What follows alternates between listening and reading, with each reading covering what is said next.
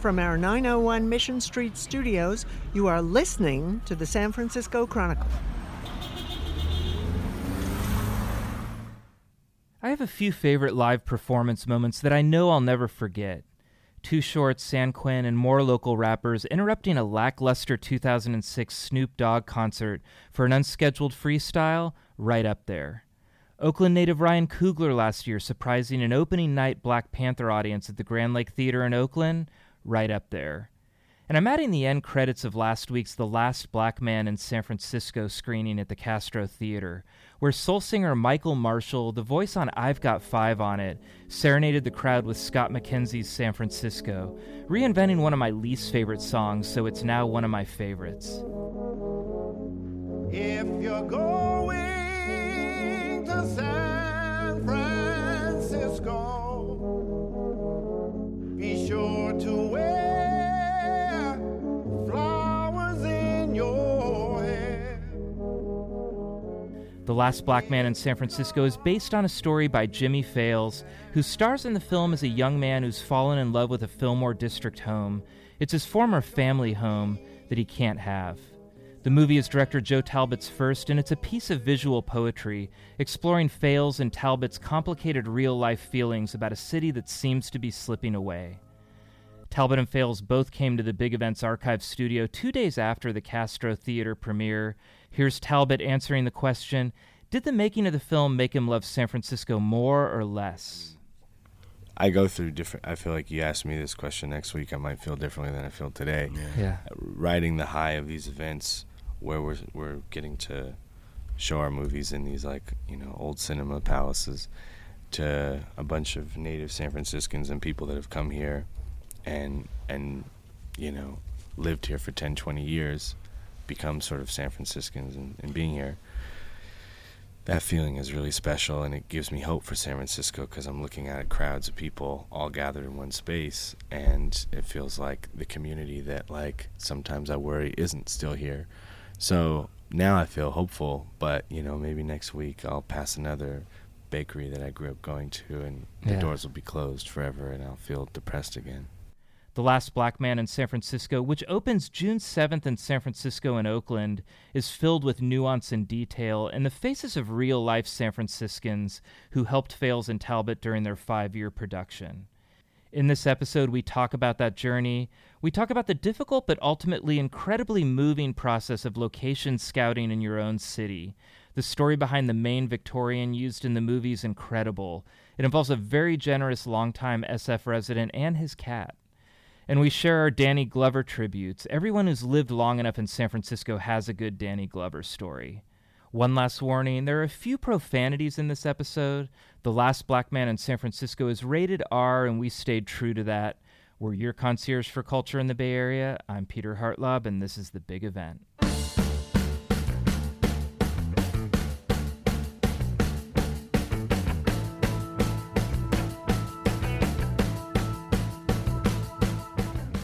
Welcome to the Big Event. Welcome to the San Francisco Chronicle.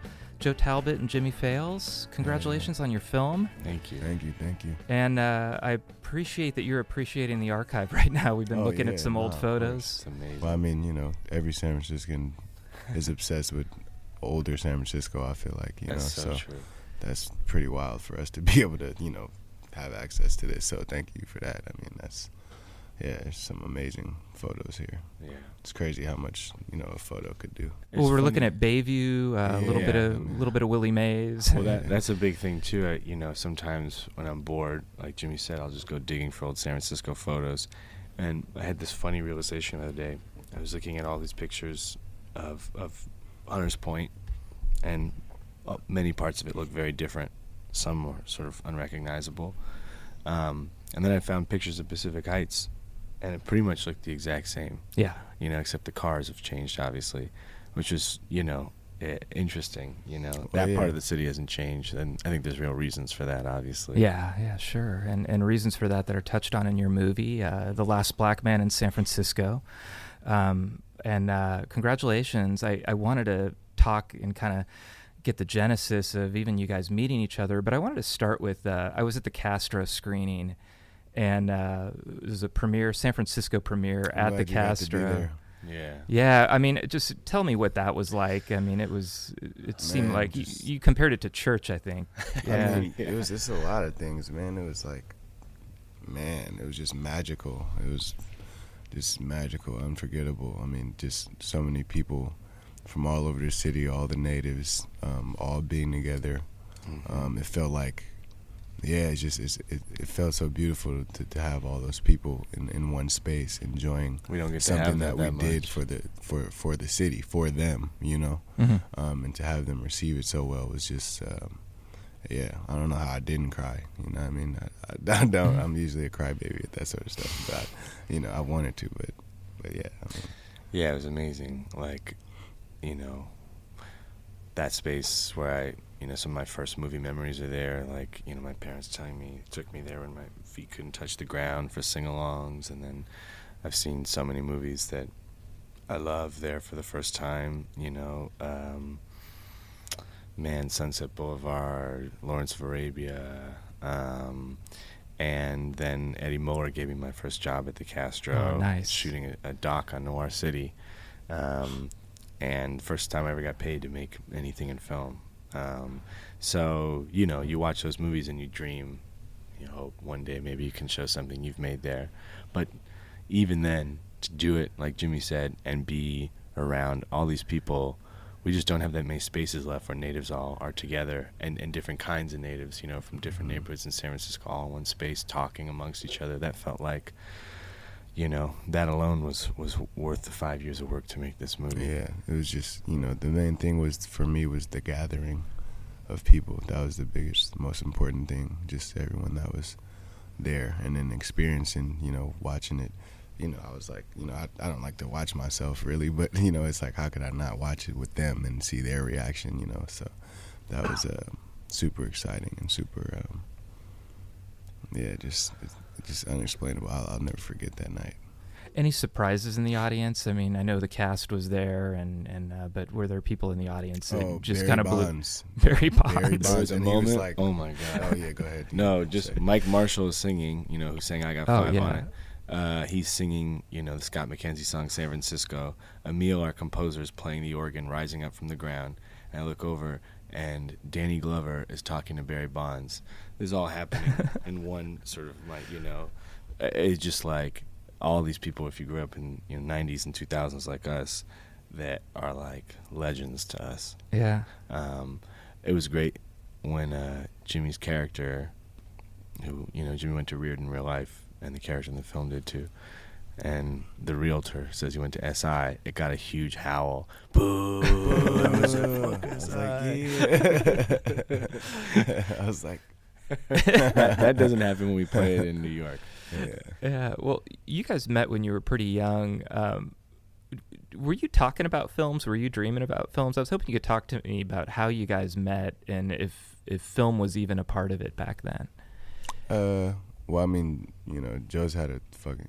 Excuse me. Sorry, No, my you can friend. swear, man. We're going to put an Yeah, for explicit sure. label on it. For sure, and then, for sure. anybody who's got kids yeah, well, going. Joe's had a camera in his hand since he was, like, I don't know, And cuss very words young. in his yeah, mouth. And cuss words in his mouth, yeah. But he, he's always had a camera. He has little child videos that you could see the director in him from like a very young age. He's like telling his little brother, Nat, like, oh no, you got to do it this way. He's like literally like 8 years old telling Nat to like, no, you got to do another, you know what I mean? It's like, so he's always kind of had that in him. I mean, makes sense. But I don't think, we always, part of our friendship is talking about everything, but we also, part of our bonding is exchanging movies and art and music, so exchanging that with each other, it's just like there's a constant dialogue about that. It's like, oh, you hear a song and you're like, oh, I know Joe would like this, but he probably doesn't know it, so I'll show him, and then he'll show me some older stuff that I didn't know or whatever. So The only thing as good as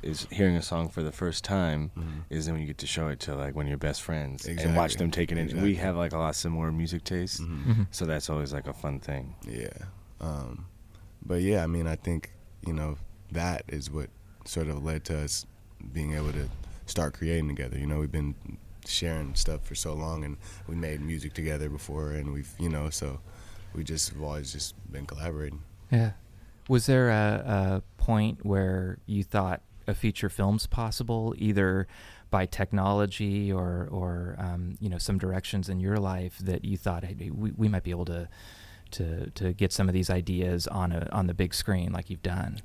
I mean, I think it was, you know, it's a dream you have. You know, it's crazy to see your dream come true like it did, but it's never like, you know, I don't think in the beginning we were just like, oh, we can definitely do this. It's like, you know, we got an idea and we got something we're working hard towards, and we're developing, and we're meeting, you know, these friends and collaborators these along the way that are helping develop that that kind of make it seem more like it can happen. You know, like once you're meeting those people and they're supporting you and they're helping you, then that's when it's like, oh, okay, well, damn, maybe we can do it. You know, because before it was like, you know, how the hell are we gonna do this? It's like, you know, in the beginning stages, it's like we're thinking we could just shoot a feature length with no script sort of thing, and like, you know, I mean, we don't know, you know, we didn't know what we were doing necessarily. So it's all those, you know, people along the way that, you know, that's why it's so, you know, I always like to mention everyone that helped it. It took a whole village to make this, because, you know, people been working with us for years that weren't getting paid, and, you know, that just were there to support the story. And it's like, you know, for me personally, it's like, because the story's so personal, it's like, that just means like the world to me. You know, it's like them directly, you know, telling me that they love me. Like they're literally just breaking their backs for this story, you know, and to get that out there. So yeah, and for context, I mean, what Jimmy's saying, you know, is true about, like, when we started, I had a lifetime of loving movies, but I didn't know anything about how you make a feature film. Neither of us did. You know, my friend has only ever acted in my movies, and I'm a high school dropout. So, you know, it was a learning experience. These last 5 years it took us to make this movie, and this kind of crazy, weird, wacky path that we ended up, you know, going down, like Jimmy said, with people that became our best friends and part of our film family. What was the biggest hurdle, and was there kind of a eureka moment where either some funding came through or you know, someone gave you some advice or something that just you feel like is the point where you knew this was going to go forward? You have these moments throughout, you know, I mean, 5 years you get a lot of no's and a lot of people that just, you know, understandably don't want to take that risk on a first-time feature director and his friend making this movie. People come on and then they leave after they, you know, it's like some people exactly. They come on for a few months, they help you, you know, and they believe in it, but then, of course, their interest wanes, or they get other things, or they frankly just have to get a job because, you know, it's hard to exist in San Francisco, as we all know.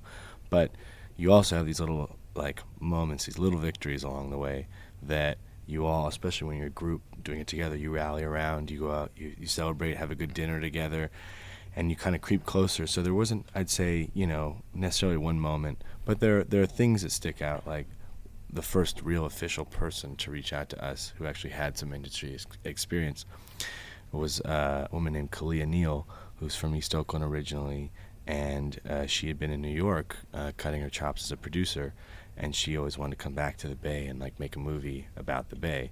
And so she reached out to us because she saw a very funky, what we called concept trailer that Jimmy and I had shot and put online. This was 5 years ago.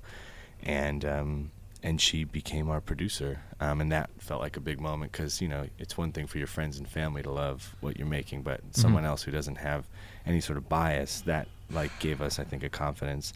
And then, of course, you know, like, I watched Barry Jenkins go from this guy you'd see around San Francisco to winning an Academy Award working with Plan B and A24. So when we had our first meeting with Plan B, frankly not expecting much, Kalia and I went down to L.A. It was like a rare, rainy L.A. day, and we sat with Christina Oh. And when they came on, it was like, that was a wild feeling. Yeah. You know, the project kept getting bigger and bigger incrementally over those years to now, you know, I think Kalia was reminding me the other day at the premiere, she was like, remember we thought we were going to have to, like, rent out to Castro just to do a friends and family screening, and that might be the one theater it would ever play at, you know, 4 years ago. That's what we were talking about. We're going, God, if we could just do that alone, that'd be great. But now for that to be the premiere, and it's, you know, about to then be in theaters like the Metreon where we went as kids, that's like, so you kind of like step back and go, wow. I mean, like, for me it's I don't know, just having, you know, I just feel so proud. I mean, you know, because I have my grandfather's name, and that was like he was like a big, you know, idol of mine. I've always idolized him and I thought my grandpa was Superman just from stories that I heard. I never got to meet him, but so just, you know, having that name up there, it's not just my name, you know. Yeah, you know, I'm going to keep this low spoiler, and I'll say it in the intro too, and I'm writing the review, and I'm just keeping as few spoilers in as possible because a lot of the reason that I enjoyed the film was the surprises. But there is an autobiographical aspect, and we will say, you know, there's a house involved in the film or that's connected to Jimmy, your character. My question is, how much of this was autobiographical and you know, making the film, how much did you want to stray from that and how much did you want to stick from that to that? I get that question a lot, and I always kind of respectfully tell them that, you know, it's everything is emotionally true, and it was very, you know, I had to go back to a lot of places in myself that were kind of tough to get through, but, you know, there's a lot of, you know, like there's scenes like, you know, the scene with my mom, like that's something that really happened, and then there's, you know, I really was in a group home and stuff like that. But you know, you're just trying to tell the story, you know, end of the day. So everything was real for me. I felt like, you know, and it was doing this movie was it helped me get through a lot of things that I hadn't necessarily gotten through within myself and my family history and you know, lies and whatever, you know. Mm-hmm. So yeah. Well, you know, I see a film and you know, like a Philip Kaufman film, I'm always respectful that he'll go into a different neighborhood and you'll see something kind of different in the film. Mm-hmm. But this film, I feel like it was San Francisco just under a microscope. I mean, there are sites that I go by every day that I never would have thought I'd see in the film. I mean, this building with the giant stay sign on the side is the SRO that you use. Yeah. I won't say any more than that, but we got lucky with that. There's, you know, a great visual scene of drama and comedy involving one of those gray line fake cable cars that go by with the party bus. I wanted to ask you about like location scouting. What was it like shooting this film? You know, was it a little bit guerrilla style? And also, how much help did you get in terms of getting these great locations? After tons of help though. Again, collaboration. This movie is nothing without everyone that helped. So there's like people, you know, there's Daniel Lee, who was the location scout that helped a bunch. Mm-hmm. And then there's, you know, but then there's also, you know, Luis Alfonso de la Parra, who's helping location scout. There's, you know, and then he's wearing so many hats, and then there's everybody, you know, it's kind of taken apart in that, you know, Joe's location scouting, you know, I mean, it's like, you know, so. We were, that sounded like a cable car. So. Yeah. I should mention there's a little construction going on next door. Oh, it's fun. It keeps it live. Yeah, and I'd find another location, but I thought construction going on in San Francisco? right over here. Yeah, so it fits in with your movie, you know. Yeah, that's right. I know. We had, totally. Yeah. We would, you know, to that point, we would find a location we loved, and then we'd come back a month later and prep, and it would be, you know, being bulldozed. That happened very often. But to what Jimmy said, I mean, we were obsessive about locations because, as you know, every time you see San Francisco in film, you know, even if the movie's not that good, you kind of like sit up, you perk up and watch because we love seeing our city depicted in movies. But we also feel like Jimmy and I, like, we haven't seen our side of San Francisco in film as much, and so it was just important to get those familiar places that people can be like, wow, you know, they can really. Because we know how we felt when we saw our city, and it wasn't places that we would always necessarily go.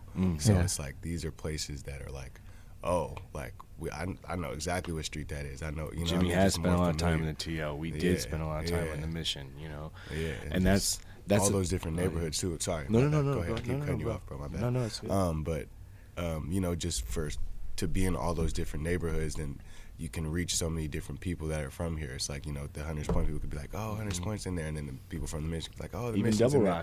Even Double Rock. Double Rock got torn down after we finished. Right after we finished. That scene we had a scene with San Quinn in a candy house in 2 Rock. But it's archived now because we have that film. So it's like, it's just, you know, we're in the archive right now. Yeah. You know, it's like, you know, to have that is, you know, it's very important, I feel like, for San Franciscans, and that's why I feel like we get the love from them, when they saw that and all the reactions and that we were getting, in the screening at the Castro and stuff. So that's the thing is like, yeah, but it was a lot of work. It was years. Usually I guess you would have, on a feature film like this, maybe a month or something to scout locations.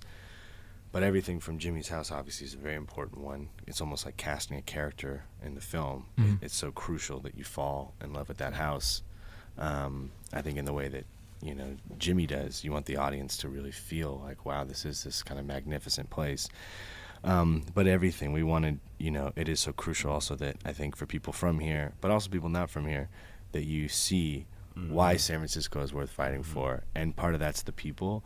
And another part of that is the places, these beautiful places that we all cherish. So that's why we spent so much time, and like Jimmy shouted out, I mean, Luis Alfonso de la Parra, Rob Rickert, Fritz, like all of our sort of close team, when we weren't writing the script, we were out walking around the neighborhoods and just finding places like that SRO you mentioned in Tenderloin, and then writing scenes around that.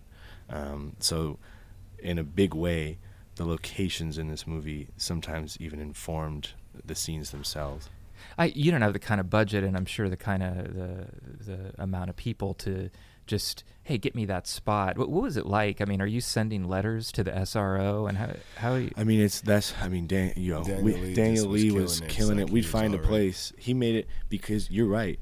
You find a place often, and then it's just like, there's no way. Like, you have to find 5 places you love for one location, and maybe one will work out. But Daniel Lee was so good at his job. It felt like every place we fell in love with and brought to him to try to secure, he did. Yeah. That place is a hotel that didn't let us film there at first. Daniel Lee kept annoying them. This is the SRO I'm talking about. Yeah.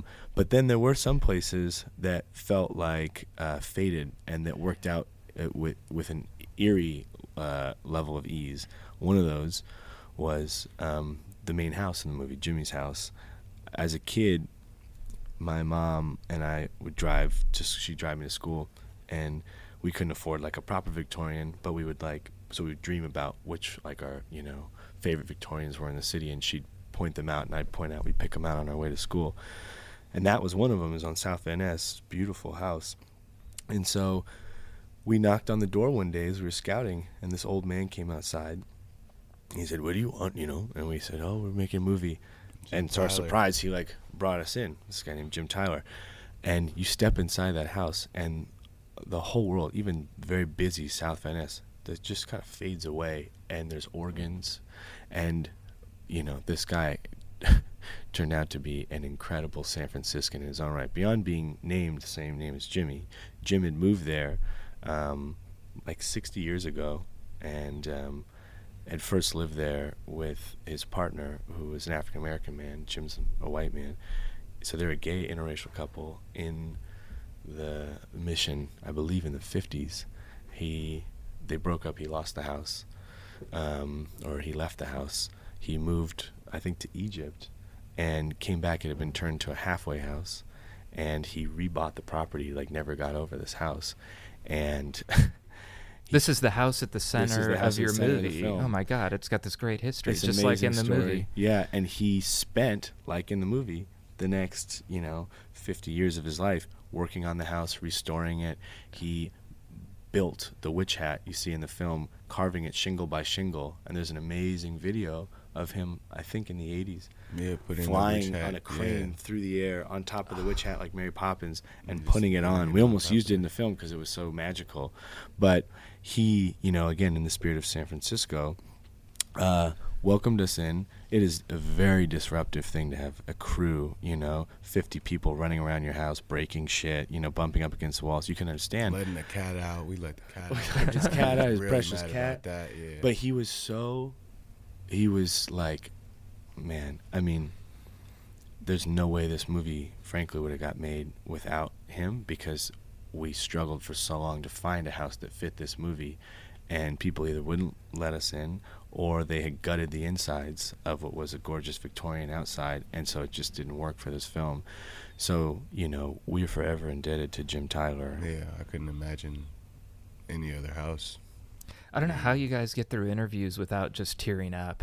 You know, I mean, so much of your heart seems to be in this film. Yeah. Yeah. Well, I mean, do so many of them, we can't cry at all of them. But yeah, Well, definitely. But you no. do sometimes. Just we were on Sometimes, the interview yeah. this morning, and you I mean, know, people were calling in and telling us stuff. It's like, yeah, you definitely get a little teary-eyed. They're like calling and Yeah. saying how much, you know, and like people telling me stories that they have that are similar to mine, Yeah. and how much the city means to them, and you know the loss that they feel for it and all that. It definitely, you know. My grandparents immigrated here, and then I moved out, about 2000, just because my wife and I figured that was our only chance of ever being homeowners was to get out. And I had resentment. And I remember last year I did a stunt as a joke where me and Heather Knight, our City Hall columnist, rode every Muni bus in one day. And traveling the city randomly like that, I fell in love with it again. I've since, it was an epiphany. I wanted to ask you guys, you're writing this love letter, but then you're shooting in the city and seeing all these different parts of the city that probably are even beyond what your normal travels. What's your relationship with the city been like coming out of making this movie? Is it stronger? Is it weaker? I don't want to lead you anywhere, but Yeah, man, it's weird because, you know, that it's always going to be beautiful. I'm always going to walk, you know, like especially with all the press that's been happening. Like yesterday I had like an hour free time before it's like the Oakland premiere. I just walked like, you know, for like 30, 45 minutes, just walked. And that's, you know, that brings you back to like, oh wow, you know, like it's so, like I can't, you know, it's unforgettable, like the places you see and just the feeling you get when it's like an overcast, foggy day in San Francisco and you're just walking, you know.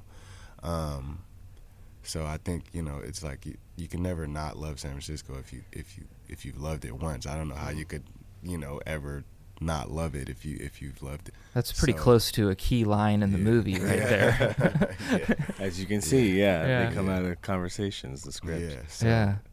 But yeah. I agree. I mean, I go through different. I feel like you ask me this question next week, I might feel differently than I feel today. Yeah. Riding the high of these events where we're getting to show our movies in these, like, you know, old cinema palaces to a bunch of native San Franciscans and people that have come here and you know, lived here for 10, 20 years, become sort of San Franciscans and being here. That feeling is really special, and it gives me hope for San Francisco because I'm looking at crowds of people all gathered in one space, and it feels like the community that, like, sometimes I worry isn't still here. So now I feel hopeful, but, you know, maybe next week I'll pass another bakery that I grew up going to, and the Yeah. doors will be closed forever, and I'll feel depressed again. Yeah, no, I get that. Well, there's a couple things I just wanted to cover. I'm going to jump around a little bit. We won't call it a lightning round, but something like that. I experienced this film on two different levels. Like, I experienced the film, but also as someone who's local, just catching all the spaces. We talked about that. And the people. San Quinn is in this movie. Hell yeah. Mike Marshall, the He has a song called Luna's, Hell Yeah, actually. you know, he sings on "I've Got Five on It," performs in the movie. I mean, I want that track now on my phone. Did you have a checklist? Were there certain people you wanted to get in there? And I just wanted to ask you about that. All these great Jello Biafra shows up as a Yeah. tour guide. He's been here. He's on the wall. I think yeah. Yeah. I don't know. You can take that if you want. Just, I mean, yeah, like, you know, for us, all the people you named, and then people that aren't even necessarily famous people, but, like, you know, San Quinn, like you mentioned, he's in this candy house and he's arguing with the candy lady in Double Rock. This woman was a woman who was working at Whole Foods. We were scouting, actually looking for houses, and I walked in to get lunch, and she was so charming. She was working in the cake section, and she had been a candy lady in real life, she told me, so she clearly has some affinity for selling sweets. And she actually had been a candy lady in Army Street, which is where Jimmy lived, and I grew up right up the street from there. So, you know, but she just felt so San Francisco that at a certain point you're like, well, like, it just doesn't make sense to imagine it in anyone else's, you know, voice. But even down to, like, the Greek chorus, you know, in Hunters Point, all those guys are natives. Jamal Truelove obviously has his own very complicated, Yeah. story. I mean, that's a huge one. Just Jamal Truelove, he was wrongly convicted and ended up getting a settlement with the city. But what's that worth when you lose that much of your life? Several Crucial years of his life, Yeah. And he's in your movie. He Yeah. is. And again, another. We met him at United Players, which a lot of people know, and Rudy Corpus is well known around the town. Hero in San Francisco. So it's like you just bump into that, and it's like that. But that's what made the movie authentic, having all these people that are from here. It's like, if we're gonna make something for the city, it has to be by the city, right? Yeah, and that's the thing too, is like there are those people, like you said, Jamal, who appear in the movie, but then there's these heroes behind the scenes like Rudy. So there's all these other San Franciscans who aren't in it, but are still such a crucial part of how this got made, who connected us and bridged these gaps. So that's what's fun too, man, being at the Castro, looking out and seeing like, some of these guys in that Greek chorus are guys I've been making work with since high school. Antoine Reedus went to SOTA with me, and he was an actor there, and to see him and his whole family out at the Castro, it's just like, for us, obviously for me and Jimmy it's very personal, but it's in some ways almost just as personal for all those guys as well. Yeah, I wanted to ask too about just how you feel right now. I mean, are you able to enjoy it now that it's being distributed? There's a lot of things you can't control now. Is that more pressure or less pressure now? And with working with these guys at A24, it feels like less. I'm sure it can usually be a lot more stressful. They're so but good to us, It's like, they couldn't. Yeah, I mean, they make it so much easier for us to come here and do this. They're like, working tirelessly. They probably barely getting any sleep, and they're still bringing good energy, positive energy, and making sure we have everything we need so that we're comfortable and present. And so, yeah. I mean, everyone gets how I think brave it was of Jimmy to do this. Like, there's just this shared understanding of every single person that came onto this movie is like, I think really respects and especially for people that have made movies, it's just unique what Jimmy did. And so I think we all in our own way are trying to sort of like honor that. And I feel like even down to the marketing materials, which sometimes feel like, I'm sure in a lot of movies, the creative team is removed from it. There's like always a conversation. So even as you get into this leg of it, where you are talking, to people and you're saying the same stories over and over again, when you talk to people that love San Francisco and people that are having for this, the movie's hitting them in a certain way and having this resonance with them, it doesn't feel like work. It just feels like fun because we've been living with it for so long. You sort of relish the chance to get to talk to people about it who have just seen it for the first time. Yeah, very cool. Well, I've taken up a lot of your time, but we talked before we came on that when you guys walked in, we were chatting a little bit and saying that everybody's got a Danny Glover story. Danny Glover's in this movie. I was hoping that just the three of us could share a Danny Glover story each. You guys up for that? Okay. Mine is I lived in the Haight for a year and a half, 99 to 2000, and I worked out at the Cret gym, and he was rehabbing a knee, and I'd see him there all the time. I left him alone, of course. So one day I'm walking up behind him, and we're going into the Cret parking lot, USF gym, and I see this kid coming from the side with that look in their eye. Like, I know he's going to go say something to him, but the kid's like not sure what to do.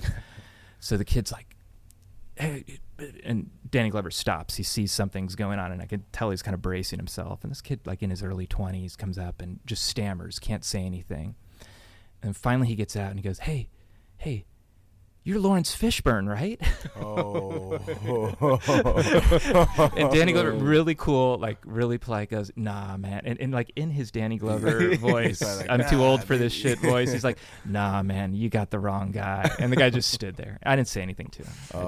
That's fun. That's way funny. So that's a short one, but that's my Danny Glover story. Yeah. Every San Franciscan has one. Well, what's yours?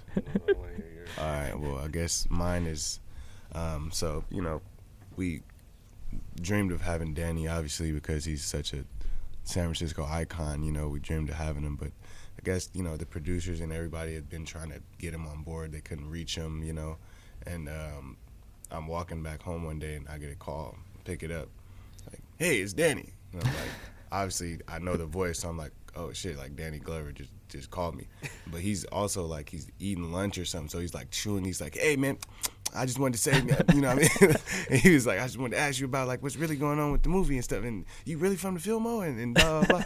And then he's like telling me, you know, all like, you know, history of the Fillmore, and just, you know, we were just talking about that for a while. And he was just, you know, educating me on a lot of stuff that was happening over there, and, you know, all the live acts. He saw the Temptations live there. And, so yeah, we just had like a conversation, you know, like while he was eating and stuff, and it was cool. That was my he just called me. It was crazy. Was he on the set? Was he helpful to you? Was he? Oh yeah, no, yeah. He's super cool, man. He's super genuine, and you know, you can just you know, he just has that look in his eye that he's just, I mean, just a genuine person. You know, I mean, he just, you know, he embraces you, and you know what I mean, he's there for you.